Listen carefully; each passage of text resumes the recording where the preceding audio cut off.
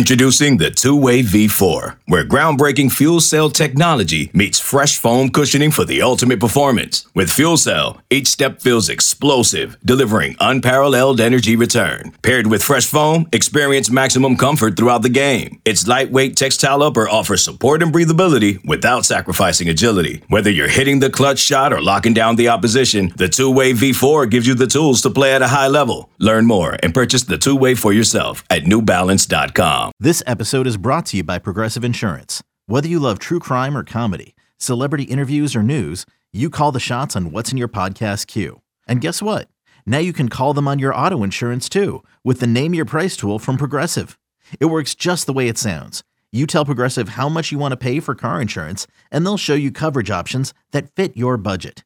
Get your quote today at Progressive.com to join the over 28 million drivers who trust Progressive. Progressive Casualty Insurance Company and Affiliates. Price and coverage match limited by state law. Welcome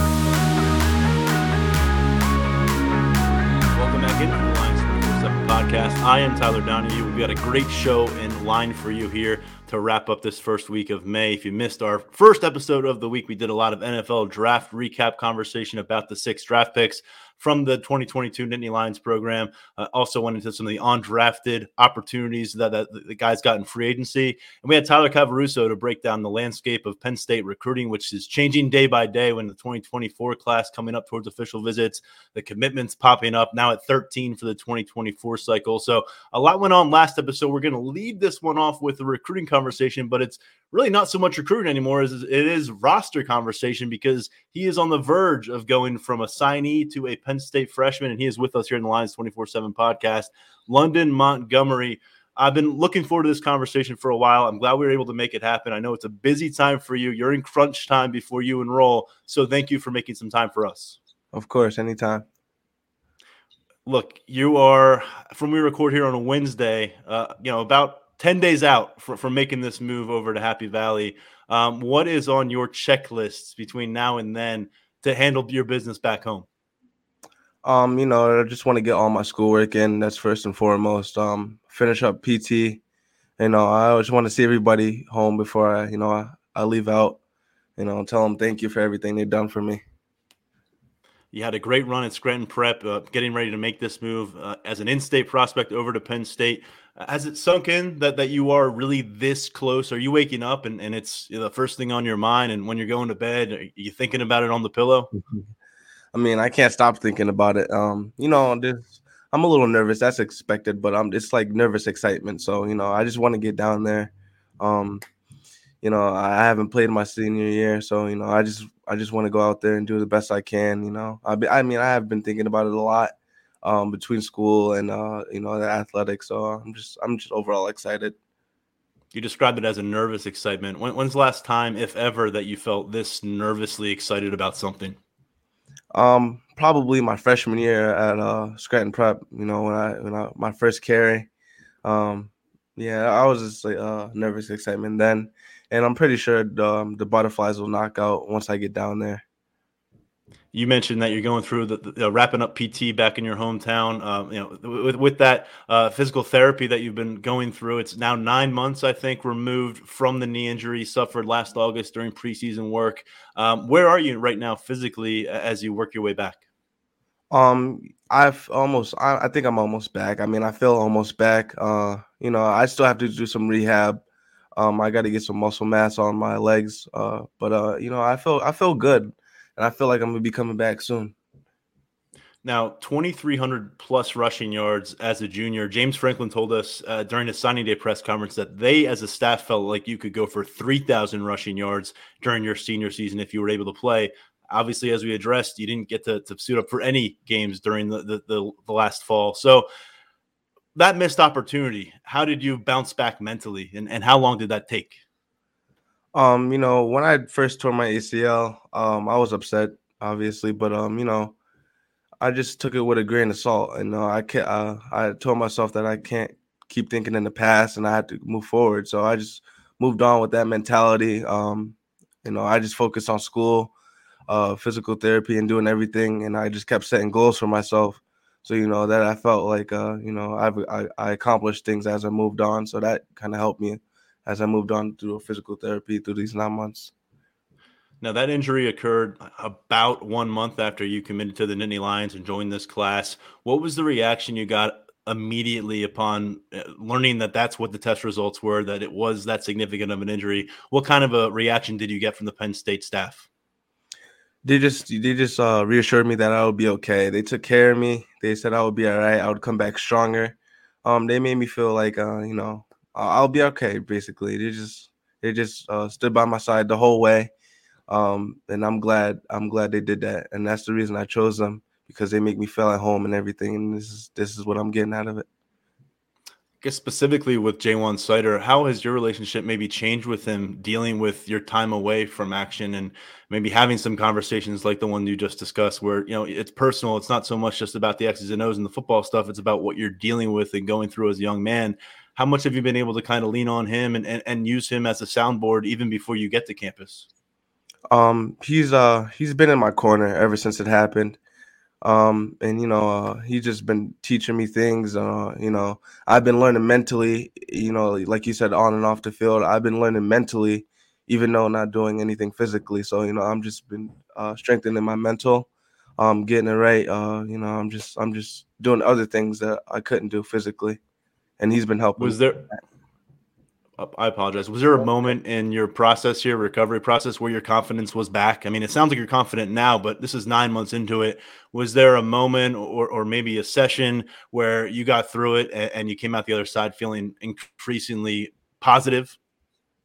I'd say right when I was able to start lifting again. And, my dad's always been telling me that I'm going to be okay. And then that he's been in my corner also. So he's always boosting my confidence up. But yeah, I think like I said, as I set goals for myself, I gained more and more confidence. So maybe 1 week I was able to do, like, let's say I was like the first week I was able to bicycle around for the first time, like do a full rotation. I felt real good after that. Then I started walking normally. So those are some small things that built up to my confidence being like this now. And how much of a strong plan is in place between you and the Penn State staff and the training staff over there in Happy Valley about what you're going to be entering into as you get to campus? You're going to have about 11 weeks between your enrollment and preseason camp. Do you think it's realistic that you're going to be able to participate early on in preseason camp? It just all how rehab goes. It just depends on how I perform and everything. So, I'm just taking it slowly and seeing how everything goes right now. And so you and Cam Wallace both going to get to campus, and so is Trey Potts, and that was an interesting addition to the 2023 running back room that he announced that commitment about a month ago, and now here he is after 4 years with Minnesota, making the move to campus right as you are. What did you make of that, and having another veteran presence in the room? And have you had any communication with Trey Potts, or will you guys kind of be getting to know each other as you go along here? I'll be getting to know him once we move in and everything. But we were kind of light in the running back room, so I kind of understand why Penn State picked up another running back. So me, Cam, and Trey are gonna compete. We're gonna work. We're gonna push each other. So I'm excited, kind of, because he's a veteran. He can teach me a few things, and I can learn off of him maybe. How transparent was Ja'Juan Seider about that process when they were pursuing a college veteran, and how did he keep you informed, I guess? Because it's certainly not something he wanted to surprise you with, I would imagine. He just told me straight up. He told me before it came out on social media. He just like, hey, we're light in the running back room, and we just wanted another veteran in the room. And with me being with my knee and everything, we just want to make sure that everything was gonna be all right. What did you make of Cam Wallace? I'm sure you've had a chance to check out some of his film from his senior season by now, maybe get familiar with him a bit more and coming into that running back room out of Georgia. What did you make of him being that complement to you, that second component of a two-man running back class? Well, Cam's my boy, but I thought of it as, like I said, competing. He's a fantastic athlete. He has great speed. He's from Georgia. The Southern boys got some good speed with him. But yeah, I'm just excited to go down there and work with him and see, like I said, maybe I could teach him a few things. He could teach me a few things, and we could just push ourselves, work harder and everything. You said that Cam's your boy. How have you guys been able to develop a bond? You don't live around the corner from each other. You can't just Yeah. get together at the local weight room. How have you two been able to kind of do that? Between going down and seeing each other at the blue white game, and we exchange numbers, and we have each other on social media and everything. So. And you mentioned going to the blue white game. You were a pretty frequent visitor to Penn State, during the spring and into last fall. What did you pick up from your spring practice visits, particularly because you're watching the team that you're going to join? Whereas last year at the games, it's a cool experience, but so many of those guys were going to be moving on. So I kind of took it as I'm like a part of the team, and I think I thought of that early on when I started going, because I go down there so much. I started getting more comfortable. I started learning the playbook recently, so I go down there and then I look at some of the plays and I know some of it, so I'm learning mentally, like I said before. So Coach Sider and Coach Walker have done a good job with me. What goes into this as far as the biggest challenge that you anticipate beyond your continued physical recovery? What's kind of the hurdle that you think you're going to have to clear to get where you want to be as a college football player? The hurdle that I'll have to go over through. I'm not completely sure yet, because I mean, I've just been going through some stuff at home, with my knee and stuff, and then school has been a little challenging because I had to get all my work in before I left. So I mean, I think I've gotten a little mental training and a little mental toughness going through these past couple of months. But I don't know. I just got to keep doing what I'm doing. Keep lifting, keep doing all the stuff that I have to do, school, and then keep working myself, rehab. I know you said not physically, but just train myself mentally overall. London, Penn State announced you back in December at 5'10", 180 pounds. I'm not sure where you are now. I don't know if that's changed. Are you still in that ballpark? Have you added some weight? Have you lost some weight? Well, I lost some weight from the surgery, but yeah, it was I had to put that weight back on. So I'm around the same area right now. But yeah, I'm building muscle mass right now, and I'm getting my legs and arms stronger right now as we speak. Well, it's been a little while since we got to see you out on the field doing damage against defenses, but for those who have not seen your junior highlights or the highlights that preceded your injury, how would you describe the scouting report on London Montgomery as a running back prospect? I like to humbly say that I'm fast. I have some speed with me. I ran a 10.7 in the 100 meter. I have great vision, great patience. I could wait for my line to block for me and make a move.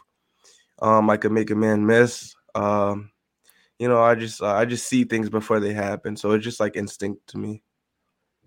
You gave the Southern running backs a lot of credit for their speed earlier, but how about the Pennsylvania running backs that have come through town and had success, whether it's Miles Sanders, Saquon Barkley, Journey Brown, now Nick Singleton, and next up is you, London. What has that meant to you, the aspect of staying home and playing this particular position in a Penn State uniform? I just got some big shoes to fill, Nick Singleton, Saquon, Miles, Journey, they all Saquon left the legacy. They all did, and niggas too. So I'm gonna try to do the same things they did, and try to fill those shoes. What was it like watching Nick and Katron Allen do what they did as freshmen, first year on campus, and the way it ended in the Rose Bowl with that success from start to finish? What did you take away from their first season at the college level? I always want to say I forgot Katron. I'm sorry. He's gonna leave a legacy too. They're both gonna be first rounders, I think. But watching them, I could learn a few things. Just going down there so much, like I said, watching practices and stuff, and being in the meeting rooms. They just know everything like that. So just being in there, knowing some of the plays, hearing them out when Coach Sider is talking to them, that definitely helps, because I'm looking at the board and seeing stuff that I didn't know before, and then I'm picking up on it. And watching them on the field, I learned a few things, whether it's blocking, just the footwork and everything, and drills and everything. What stands out about the way Jaywan Sider addresses his players, coaches his players in those practice settings? We get a bit of a peek once a week as media members, but you've got a pretty long look. What do you take away from that experience? He's very comfortable with his running backs, and he jokes around with them, but he knows when it's time to work, and he pushes them very hard, and I'm looking forward to that. So yeah. I'd imagine you got a pretty good feel for the team's confidence when you were on campus this spring. I mean, it's hard to ignore coming off of how they finished last year with what they returned. You're going to be part of that. You're entering a locker room that lost some serious leaders from last year, but there's a ton of talent and maybe some emerging leaders that we're going to get to know. What's your sense of this 2023 Penn State football team that you're about to jump into? I mean, I can only say so much, but we're gonna be dangerous this year after going to see some of those practices, how we compete against each other. Even though we're just practicing, we go hard, and I just can't wait to join them and help the team get better. Have you gotten some feedback from members of your freshman class that got to campus in January and went through their first 15 practices and had the winter conditioning? Have you gotten some helpful feedback from any members of that group in particular? Yeah, they just told me what it was gonna be. Like they just kept it real with me. They said it's gonna be hard, but it's gonna be adjustable for me, and they adjusted and they're doing well. So I think I'm gonna follow behind them, and I think I'm gonna do good with them. Beyond football, what are you bringing to Happy Valley in terms of interest? What do you want to accomplish during your time on campus that has nothing to do with carrying the football and making defenders miss or get thrown on the ground? I just want to show everybody my personality. I think I have a bright personality. I like making people laugh and stuff. Just being a good person overall, doing good and kind things for people. Just doing some justice around maybe. I don't know. I haven't thought about it that much yet. So. And who's making the trip over to campus with you next weekend when you pack up your things and maybe forget a few things, but you don't live too far from home, so they can always find their way to you on campus. But what's that travel group going to look like? That's going to consist of my dad, my mom, my stepmom, my brother, my best friend. He's probably going to come with me. He's going to Seton Hill. But yeah, those are just the main people, and some others maybe people who helped me come this far. And I like to thank them one last time when they dropped me off. Now, are you the kind of guy who's going to let some emotions pour out of you next weekend when they get in the car and drive off, or are you going to kind of keep that stiff upper lip and keep it moving? Hey, I'm going to try to hide my pride, but I'm probably not going to be able to. So. I mean, it is what it is. I'm gonna miss my parents and I'm gonna miss everyone back home. But this is the next chapter in life, so I'm ready for it. Do you know who your roommate's gonna be? I'm not sure yet, but I'm hoping to get Cam Wallace. Okay, yeah, good luck. A pretty important thing, freshman year roommate can set the tone for you in a few different ways. Well, London, what's your message? I'll just give the mic to you. No question about who you are and what this is going to be like at Penn State, the upcoming run. I just like to say I'm a humble guy who's ready to work, who's ready to compete, and who's ready to make the team better. And I think that this 2023 football team is going to be something special. All right, very cool. London, we look forward to seeing you here on campus very soon and on the field even not too long after that. Good luck with the continued recovery process. Good to hear you're in a good place there. And thank you so much for opening up about your journey with us here on the Lions 24/7 podcast. Of course, anytime. We'll be right back on the Lions 24/7 podcast. Okay, picture this. It's Friday afternoon when a thought hits you. I can spend another weekend doing the same old whatever, or I can hop into my all-new Hyundai Santa Fe and hit the road. With available H-Track all-wheel drive and 3-row seating, my whole family can head deep into the wild. Conquer the weekend in the all-new Hyundai Santa Fe. Visit HyundaiUSA.com or call 562-314-4603 for more details. Hyundai, there's joy in every journey. When you need mealtime inspiration, it's worth shopping Kroger, where you'll find over 30,000 mouth-watering choices that excite your inner foodie. And no matter what tasty choice you make, you'll enjoy our everyday low prices, plus extra ways to save, like digital coupons worth over $600 each week. You can also save up to $1 off per gallon at the pump with fuel points. More savings and more inspiring flavors make shopping Kroger worth it every time. Kroger, fresh for everyone. Fuel restrictions apply. Great stuff from London Montgomery. Looking forward to what his Penn State future holds. We'll find out a lot more in the coming years, and we'll talk about it here on the podcast.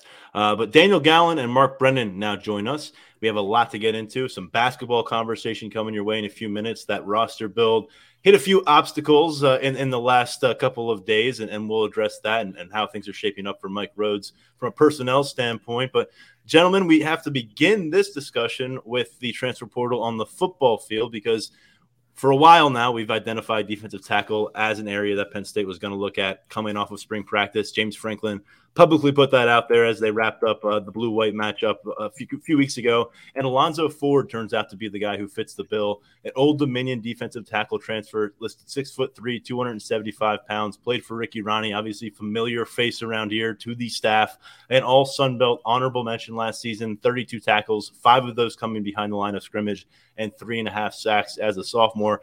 That's right, he is a sophomore, so this is not a one-and-done situation. You slot him in as a guy who's going to give you something this year, and then you build off that moving ahead. And Daniel, I mean, this is just something coming to fruition that we've been forecasting for, 4 months, it feels like.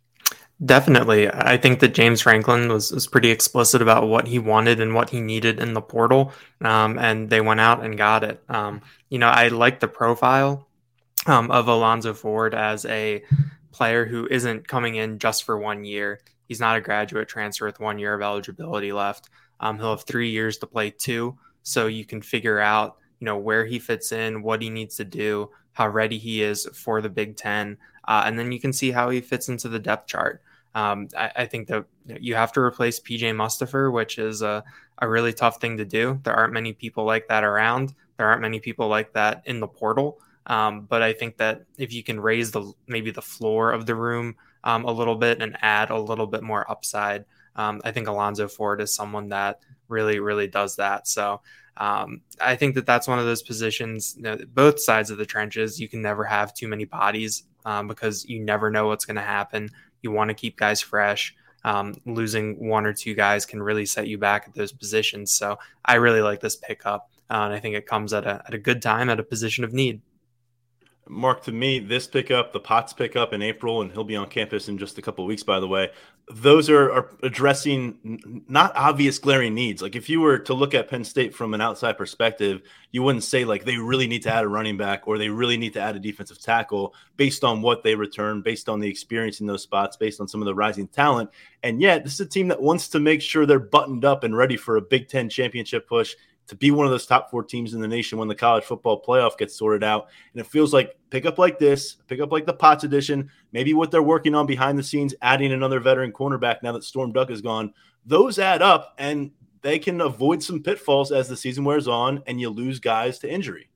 Yeah, I think you touched on it. I mean, the key to being one of the best teams in the Big Ten and competing for a conference championship is not necessarily just having the starters, but building that depth. I mean, what have we seen the last couple of years on that defensive line? You never know what's going to come up over the summer or in the preseason, whether it's injuries, whether it's, guys not playing for whatever reason. We had Izzard and Vilbert both last year, disappeared for the first few games, and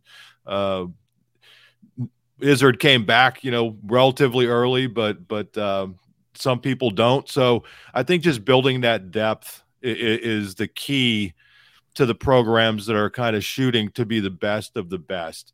And that's what James Franklin talked about after the blue-white game. It's like, he's not going to say this is a luxury pickup, but it is. I mean, they have decent depth at defensive line. They're still looking to get another receiver, which you would say they're already bringing in 2 receivers. So if you're able to get one beyond that, you're building up that depth that's going to protect you against injuries, against off-field issues, against whatever may come up. And I think this just kind of falls into that category.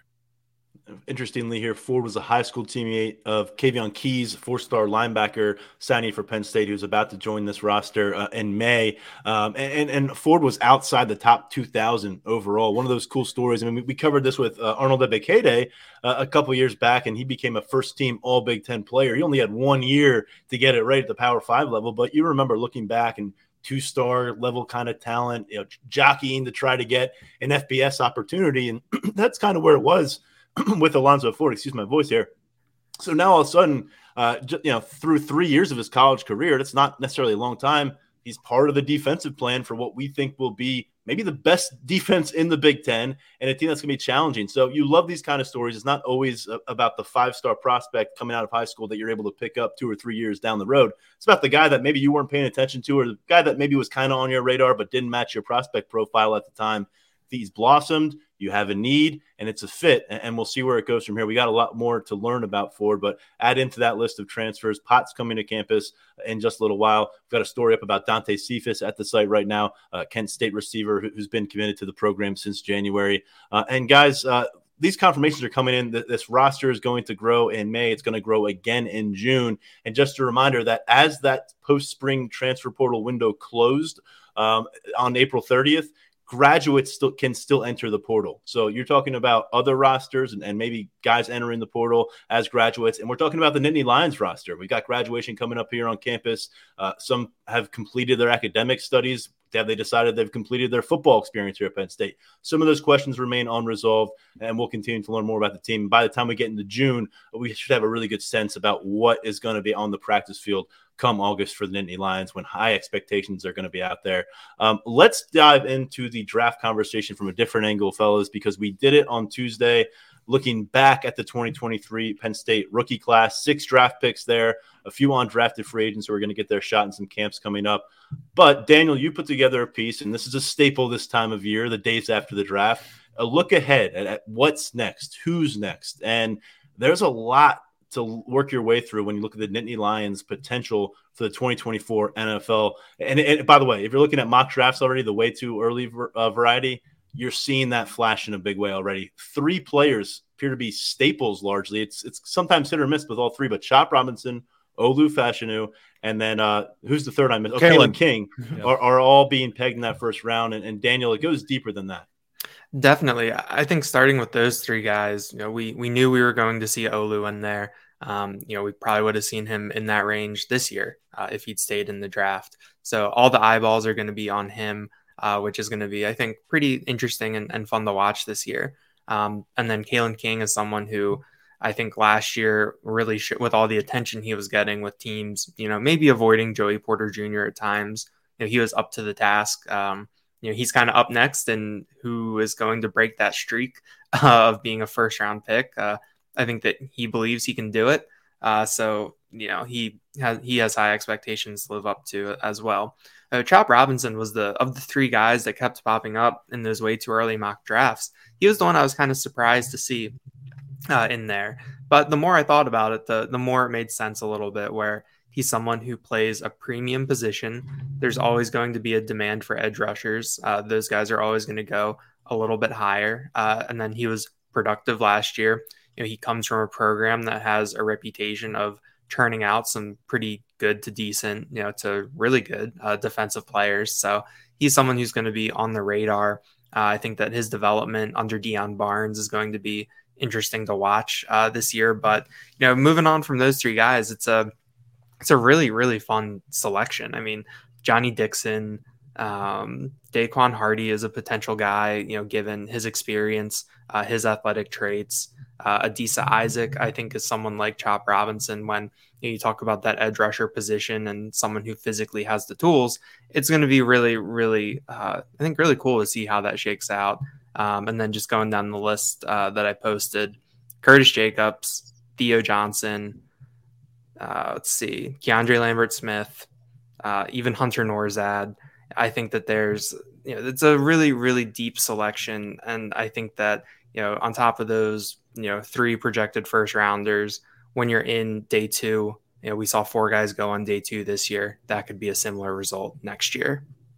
Yeah, and look, I mean, we talked about this a little bit toward the end of last season. I think when Joey Porter was ruled out and then eventually opted out, about, hey, who are you taking between those 2 cornerback prospects? And I know that debate is going to go on into the next year. We're going to get a longer look at Kalen King in year 3. We saw 3 years of Joey Porter as a starter. But, Mark, I'll ask you again, now that we're coming up for some air after spring ball, the hype train on Kalen King is not slowing down. He finished on a high note in the Rose Bowl with an acrobatic interception. He's getting preseason All-American accolades. What do you think? I mean, we don't want to put too much of a jinx on anyone about breaking that round 1 streak at defensive back, but Kalen King already felt like he was going to be the second guy to do it.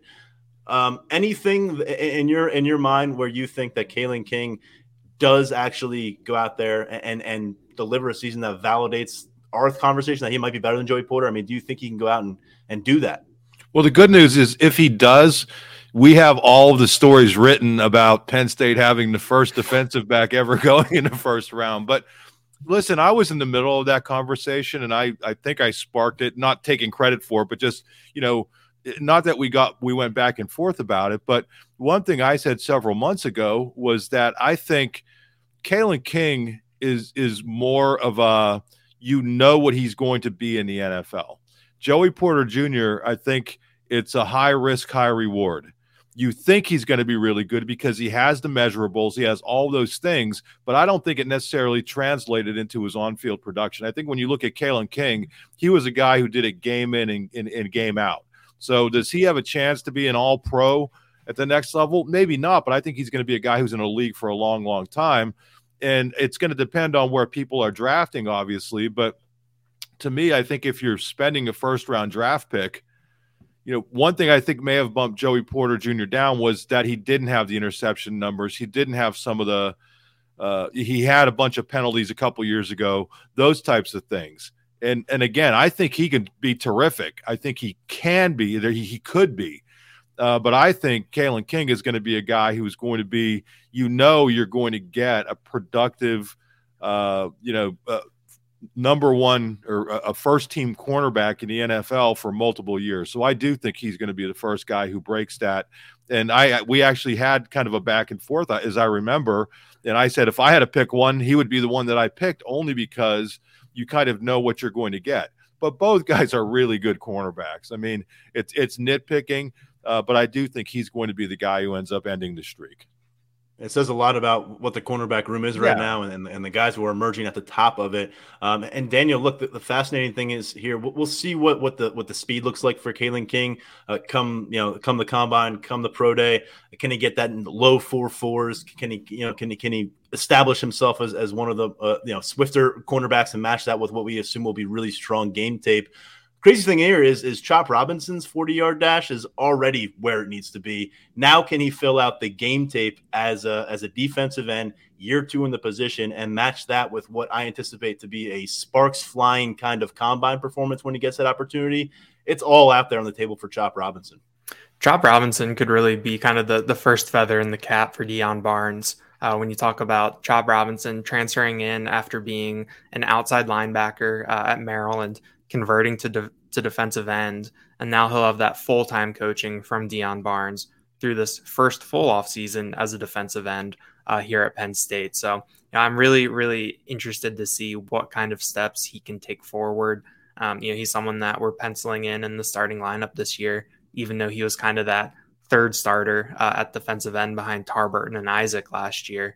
But I think Robinson is someone who I think that this has kind of been projected to a little bit. You might forget about it that, he was a 5-star recruit coming out of Quince Orchard. There is the expectation that when you're a 5-star that you will go in the first round a couple of years later.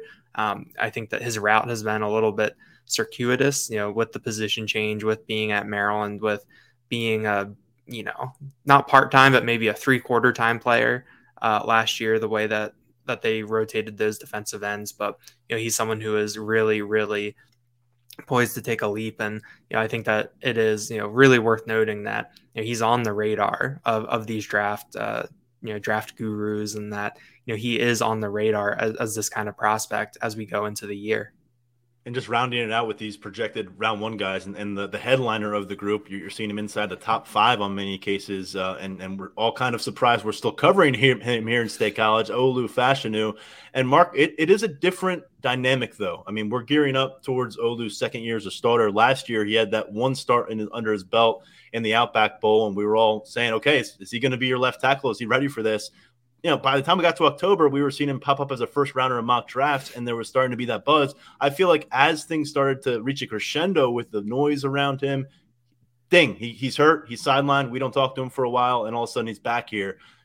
There's a bullseye on his back, and there's going to be a lot of attention. There's going to be a lot of scrutiny, rep by rep, game by game, when he has some marquee matchups against defensive ends. I think he's up for the task, but buckle up because it's going to be fun, and you're going to be hearing a lot about Olu on a weekly basis. Yeah, but what's the one thing that we've heard about Olu is that the thing that makes him so good is he's a grinder. You know, he has the physical talent. I mean, if you look at this guy, I mean, he is massive. You know, he's got that, but you have to have more than that to be that top 10 pick. And he's the guy who just is nose to the grindstone and gets after it. And the one thing I'll tell you the thing that I saw in the blue-white game that really jumped out to me, and this may sound silly, but Amari Evans gets that the penalty for flipping the ball after the touchdown, and he has to do the up downs down on the sideline near the end zone. And as he's doing those, this is like a couple minutes later, Olu walks down and talks to him. You know, that's leadership. And you know, from what Amari told us, it was like, yeah, you can't do that. You know, when you score, you have to act like you kind of been there, and you know, you can't hurt us with that sort of penalty. And I think that's the sort of thing. And then when you talk to him face to face, I mean, when he gets in the situation where he's doing these interviews with scouts and general managers and whatnot, he's going to absolutely blow them away. So he's going to check the athletic, the size, all of those things. He's going to check all those boxes, the work ethic, and then all the intangibles. And I think that people are seeing that entire package. And it was one thing to just kind of project off of what people were seeing on the field last year. That, wow, you have this left tackle who's just absolutely dominating and doing a great job. But I think this is a case where I think the more people learn about Olu, the stronger his draft stock is going to be. And it was already way up there, but we've seen that it only takes a question or two for somebody's draft stock to kind of tumble, fairly or unfairly. But with this guy, I just think there's so much there that, barring injury and knock on wood that he stays healthy, that he's definitely going to be way, way up there. Yeah, reminder that he was declared a team captain at the conclusion of spring practice, and that he is the highest GPA on this entire football roster, along with the highest draft grade right now. It's a pretty damn good combination for Olu Fashanu. It's looking at some of the other guys on this list. I think the name that jumps out to me, we got to remember, he was a really good blue chip prospect coming out of high school in Virginia, is Keandre Lambert-Smith. I mean, it's kind of been a meandering journey of sorts at times as he's tried to, crack through and be a consistent figure for this passing attack, and a guy who's going to put up big numbers. Remember, last year through first 11 games of the season, he had 16 catches, 182 yards, and 2 touchdowns. The last 2 games of the season combined, he goes for 207 yards and 2 touchdowns on 8 catches. So had that springboard. He went from a guy that we were wondering, is he going to be on the team in 2023? Is this going to be the right fit for him? To now being, a lead component of this offensive plan. We saw when NBC sent their production team to campus a week ago. He's one of the guys out there with the camera on his face. So, hey, this is a guy who's been waiting for this kind of a spotlight. Penn State just lost its top 3 receptions leader from 2022, and Brenton Strange, Parker Washington, and Mitchell Tinsley. And Keandre Lambert-Smith is one of the fastest guys on this team. He's going to be one of the fastest wide receivers in the draft when he gets to that point.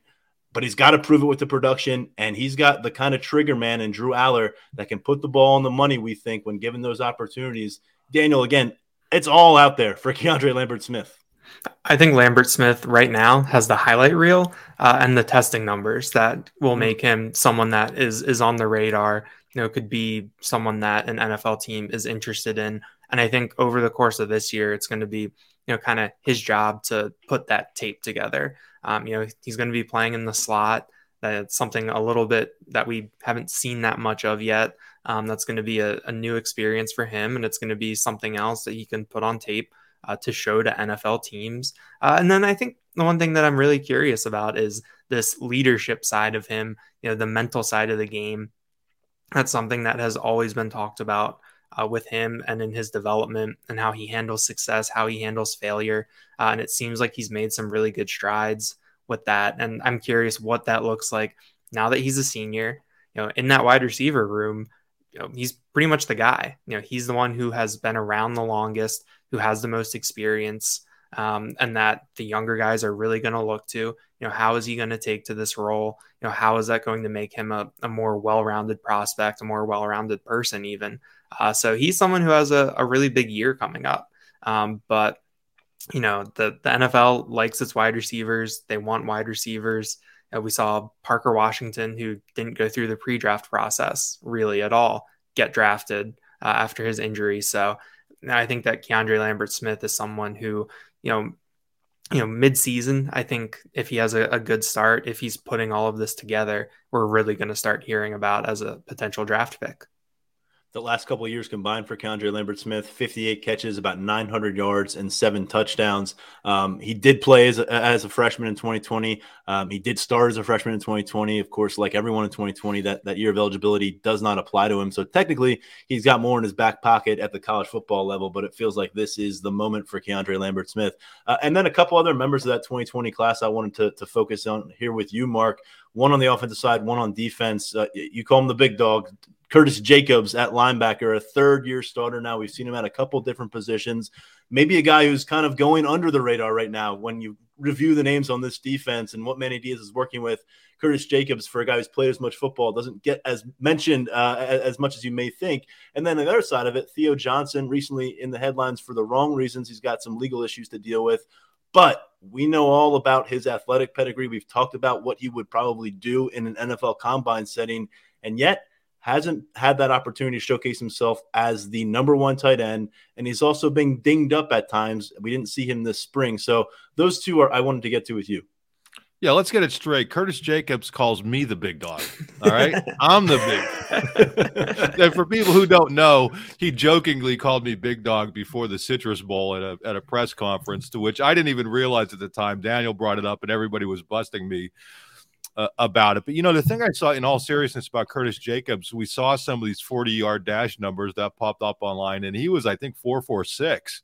And I'm thinking, wow, that is, that's impressive for a linebacker. And he's a guy who's played in the box. He's played outside. He's been productive wherever he's been. And I think he's going to be the sort of NFL. I don't know how high he's going to go, but I think he's got a guy who's going to have a productive NFL career. Theo Johnson, I think you hit on it. I mean, listen, he got in a little bit of trouble off the field. Let's see how that plays out. But that doesn't seem to be tremendously serious to me. Not downplaying anything that went on there. We'll have to see how the legal system plays out. But given the charges, it doesn't look like it's something that would impact him, long-term football-wise.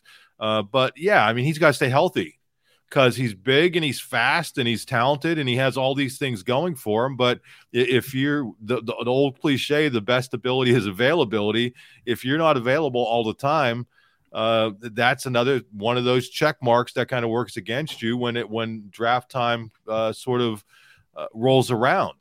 The thing that you really like about him is that when people really started to focus on Brenton Strange last year, Theo Johnson stepped up later in the season and became one of their go-to receivers. You look at his yards per catch. I don't have it right here in front of me, but, it was significant. I think it's like 16 yards or 17 yards. 16.4 that led all Penn State players. Yeah, I mean, whatever he's listed at, 6'5", 6'6", 260 pounds. I mean, that's significant for somebody that size. So he has all those things going for them. I think both of those guys. And then I think the other guy that we should mention is Adisa Isaac. Came back from injury last year. Interesting to see how he does in year 2 back from that injury, because we've seen that sometimes with these lower body injuries, it takes you can be productive that first year, but do you regain everything kind of that second year? So I think he's another guy that I'm really keeping an eye on. Specifically with that Achilles injury, you hear it at all levels of sports and all different kinds of sports that's one that can take some time to work your way back from. Even when you're engaged on it for a season, it may take that second season to get fully back. And that was a big motivating factor when we talked to Adisa Isaac out in Pasadena about his looming decision. Was he going to take a shot in the NFL after 4 years on campus, or was he going to stick around for a 5th year? And the chance to spend an entire offseason with Chuck Losey and his staff and getting his body right and being able to not spend half of the year rehabbing, instead focused on growth at the defensive end position and putting himself in a good spot to boost his stock. That's going to really pay off, I think, as the season wears on. I mean, the way he finished last year, late in Big Ten play, and then in the Rose Bowl, you saw he was a much different player than the guy who showed up on the field on the road at Purdue at the end of August last year. So really curious to see what that looks like, as you said. And sticking with some of the elder statesmen, 1 second before I get there, you mentioned Theo Johnson's breakout. I wanted to just put a stamp on that. He had 19 total receiving yards through Penn State's 5-1 start. Then Daniel Gallen on a press conference with Mike Yurcich asked about that lack of production and if Theo Johnson was going to see more action. The rest of the way, it sparked something. I'll tell you what, he had a reception of at least 25-plus yards in 6 of the last 7 games. He had 4 touchdowns during that span, 16.4 yards per catch. Again, that led all of Penn State. So Daniel Gallen with the big assist, but it was a huge emerging dynamic for this offense as things kind of to the detriment of the stat sheet for Brenton Strange, but certainly helped out this offense. Daniel, the elder statesman, though, as I just was getting to before, I wanted to throw out that Theo Johnson note. You got guys like Daquan Hardy, Johnny Dixon, Hakeem Beamon, Hunter Norzad, who started off in the Ivy League, down to dwindling eligibility. I don't know where you go here. I pointed Dixon as the guy who can really blow up his draft stock in a notable way. I'm not sure how many people realize how big of a role he's going to play here in year 3 from that transfer out of South Carolina. He played a lot last year. He was a co-starter for much of the season with Kalen King, opposite of Joey Porter Jr. Now we're talking about a new role, though. A guy who's going to be, we think, locked in as a starting cornerback, but also a guy who can slide into the slot position where we know in nickel coverage, that's where you're going to see a lot of Daquan Hardy, but Johnny Dixon can fill that role. He can fill that role that Jair Brown filled last year in the Prowler package, show off some of his arsenal near the line of scrimmage, which was a huge ability of his last year, getting after ball carriers, attacking quarterbacks in the pocket even. So that's where I land. I don't know if you have a case to make for one of the other guys, but in terms of players who are up against it eligibility-wise, there's opportunities there. I think Dixon and Norzad are the two that stand out from that group to me. Yeah, you're right about Dixon in terms of he is someone who can really come onto the radar this year, really show what he can do. He's already shown that inside-outside versatility. He's shown that he can blitz. He's shown that he's not afraid to mix it up in the backfield with quarterbacks or wide receivers. He can take on bigger blockers. And so, I think that a little bit of writing on the wall with Storm Duck transferring out, who was someone that we had kind of penciled in as a co-starter with Dixon. I think that kind of indicates the type of spring that Johnny Dixon had. So I think that he's someone who's really poised to really, really break out. I think that he's a decently known quantity around with Penn State fans, but I think nationally he's going to be someone that there's going to be a lot of talk about. And then with Norzad, getting this full off season in the Penn State strength program. We saw that he could play guard last year, moving to center. He's going to have that versatility. Bit of a pretty big stereotype with the Ivy Leaguer, but he's a smart player. And I think that there's going to be things there that NFL teams are going to be interested in. I think the fact that he played tackle, even though it was in the Ivy League, and he might not necessarily have the size to do that in the Big Ten or in the NFL, but I think that that's something too that shows that he's got versatility, that he has a lot of experience. By the end of this year, even with missing that COVID year when the Ivy League didn't play, he's still going to have a lot of football under his belt. And I think too, something that I touched on a little bit is that this offensive line is going to have so many eyes on it this year because of Olu. And you hear those stories, every year, even in recruiting and scouting where it's, well, I turned on the tape to watch this guy, but this guy is the one who stood out to me. Then I noticed this guy. So I think that as you go across that offensive line, it's a ton of experienced guys. I think the projected starting 5 is all draft eligible players. There's going to be a lot of eyeballs on those guys. They can really make an impression at the next level. And I think that Hunter Norzad, given what he's done, what we think he can do, I think he's really, really going to benefit from those extra eyeballs. And, we'll see what that does for him next spring. Sal Wormley, Caden Wallace, a couple other year 5 guys at the college level to keep an eye on the offensive line. We have a lot to talk about football. Our next football conversation is never far away, but there's been so much happening in the basketball sector. And for everyone wanting to hear about the other draft prospects, the deal with 2025. There's a lot cooking there. What the freshman class did last year. we'll put that one off for a little ways longer. But if you think the 2024 class could be good, wow, the follow up to that could be even better. And that's where you want to be as a program. Look, Alabama, Ohio State, they don't take years off producing first round talent, and it looks like Penn State's in a good spot to go successive years here where there are multiple players being considered legitimately inside of round one. But guys, basketball roster build hit a bit of a snag in the last 24 hours or so. We'll talk about the more recent additions that we haven't gotten to you on the podcast yet, but we got to begin with some bad news. And Evan Mahaffey, not just deciding he's not going to stick with Penn State, but deciding he's going to go play for a Big Ten opponent. Daniel, this one stinks. Definitely.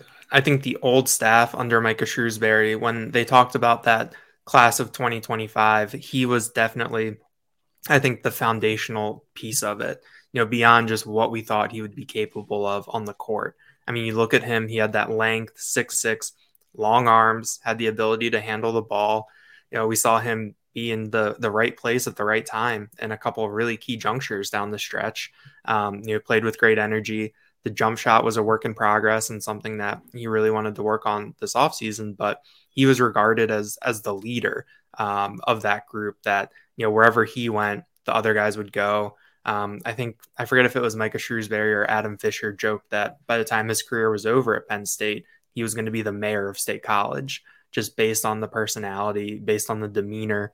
And so, it really stings, especially when you think about how he could project in the Mike Rhodes system with that length, with that ability to cause some havoc, with that athleticism, and looking at some of the longer forwards that Penn State had also brought in, you had the potential to put a really, really interesting group of players on the court. But Penn State's going to see him at least twice this winter.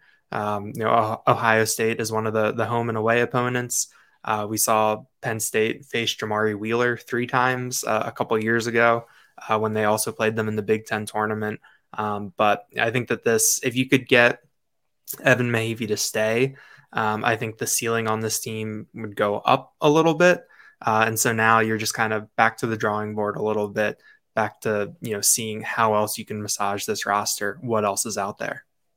Although we saw the complete exodus of Penn State's 2023 recruiting class on the basketball court, guys popping up at Notre Dame now. And what do we make of the retention that has been accomplished to this point, Mark? Because this is a blow, and you're losing them to the Buckeyes, and that hurts. But this is the first one of those where a guy has wandered off and has not come back.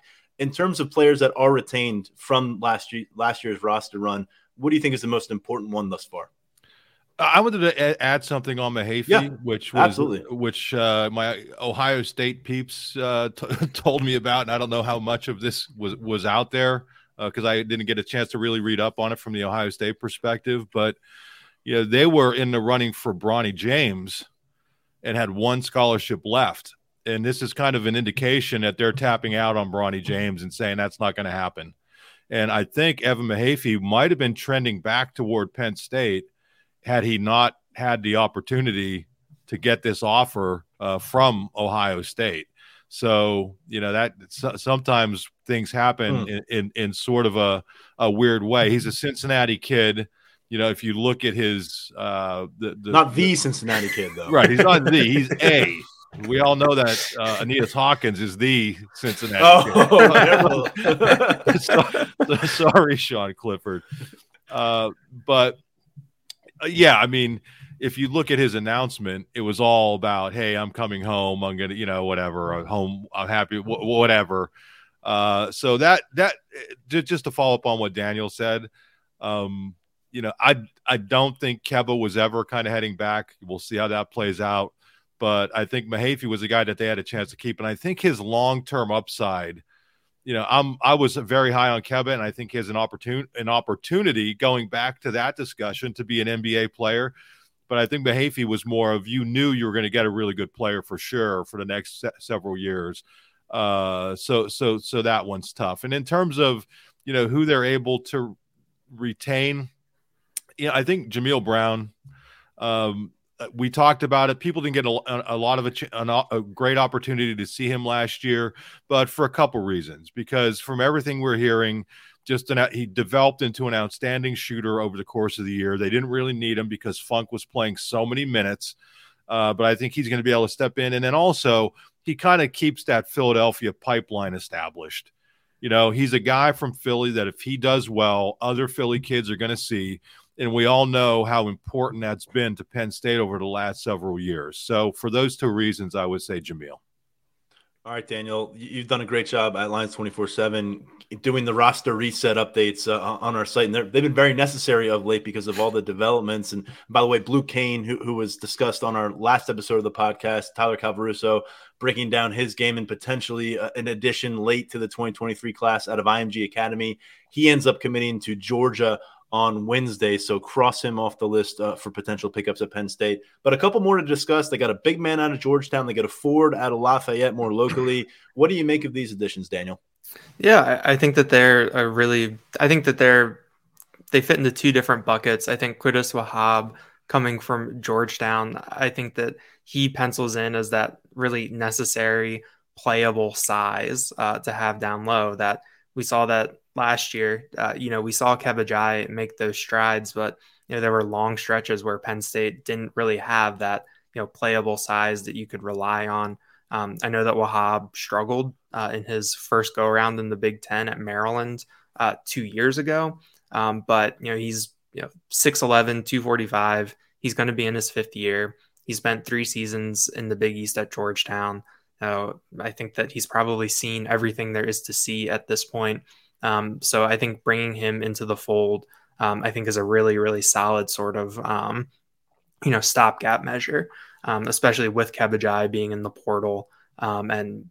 We'll see what happens there. But earlier this week, we had a bit of an unexpected portal announcement. Was that late Tuesday night, I guess, with Leo O'Boyle from Lafayette announcing that he is transferring to Penn State. He was a 40% 3-point shooter for the Leopards last year, 11.6 points per game, 6'7". Tyler Calvaruso did a good job on the site breaking down that he fits into a role in this Mike Rhodes offense that they'll really be able to plug him in there. And then on top of that, he's a Scranton kid. Went to Scranton Prep. I covered 2 of his games in high school. Prep was going up against Imhotep, so didn't really end too well for Leo O'Boyle. But I think that that's just sort of a really solid addition to your roster at this point in the portal, especially if you know what kind of role he's going to come in. So, Penn State's up to 9. They got 4 spots left. And so far, I think you can start to see, what Mike Rhodes wants, how this team is taking shape. And Scranton Prep gets a couple shout outs on this podcast. We had London Montgomery started off, and now you got Leo O'Boyle joining the basketball. By the way, you mentioned 9 guys on this roster, 6 of them transfer pickups that have happened fairly recently. It's all come together pretty quickly. You've got following Rhodes from VCU, Ace Baldwin and Nick Kern, Zach Hicks coming in from Temple, Puff Johnson from North Carolina, and then the 2 we just mentioned out of Lafayette and Georgetown. And Mark, how would you assess the process thus far of what Mike Rhodes and company have accomplished? And what would you kind of circle as the yet to be determined aspects of this roster if they want to have success in year one?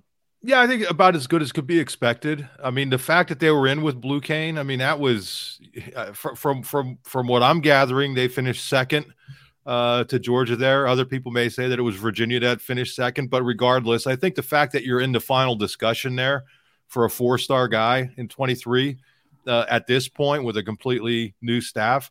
But moving forward, I think if there's a way to keep Keba, you'd love to do it. I don't know that it's going to happen. But I think at this point, you're where you just want to get the best available players that you could get to fill spots. And I'm not saying just take players for the sake of taking them. That's kind of the opposite of what I'm saying. Identify, who's the best and figure ways to make them work within your system, because you have a couple guys from VCU who are going to be able to be kind of the leaders and carry those systems over. But you still have to fill out some spots here. I mean, you have enough to field a team, obviously, and compete. But this is the new normal. I mean, so they're out there grinding, and I don't know that I would say you need this particular position or that position. I just think whoever the best players you can get them and bring them in, and don't settle, for just bringing guys in for the sake of bringing them in. Well, as basketball news continues to break and as the football news continues to break, it'll be all found at Lions247.com. 30% off for an annual VIP subscription going on right now at $1 for 1 month if you want to take a peek. We got prospect camps coming up. We're excited to cover that. We got Elite 11 camp doing us the favor of coming right here to Happy Valley in a few weeks, which is very appreciated. So a lot happening behind the scenes. We've got some news about upcoming May enrollees as well. We're sending Daniel off on vacation, some time off. Well earned, my friend. You've been grinding for a long time. So hopefully you can press pause. You won't hear him on the next couple of podcasts, and we'll get him back on soon after that. But hope you enjoy some time away. Mark, be talking to you real soon. Thanks, guys. See ya. Thanks, Tyler. All right, good stuff from my colleagues at Lions 24/7 and Mark Brennan and Daniel Gallen. Thanks again to London Montgomery for joining us to look ahead to his Penn State career, which begins next weekend, and then he's in the classroom that following Monday. Life moves fast from recruit to freshman, and then all of a sudden you're in the thick of it. For now, I'm Tyler Donahue stepping aside. We're back with a couple more episodes at Lions 24/7 podcast next week. Between now and then, of course, you can catch all of our content at Lions247.com. We'll talk to you real soon. Thanks for tuning in. As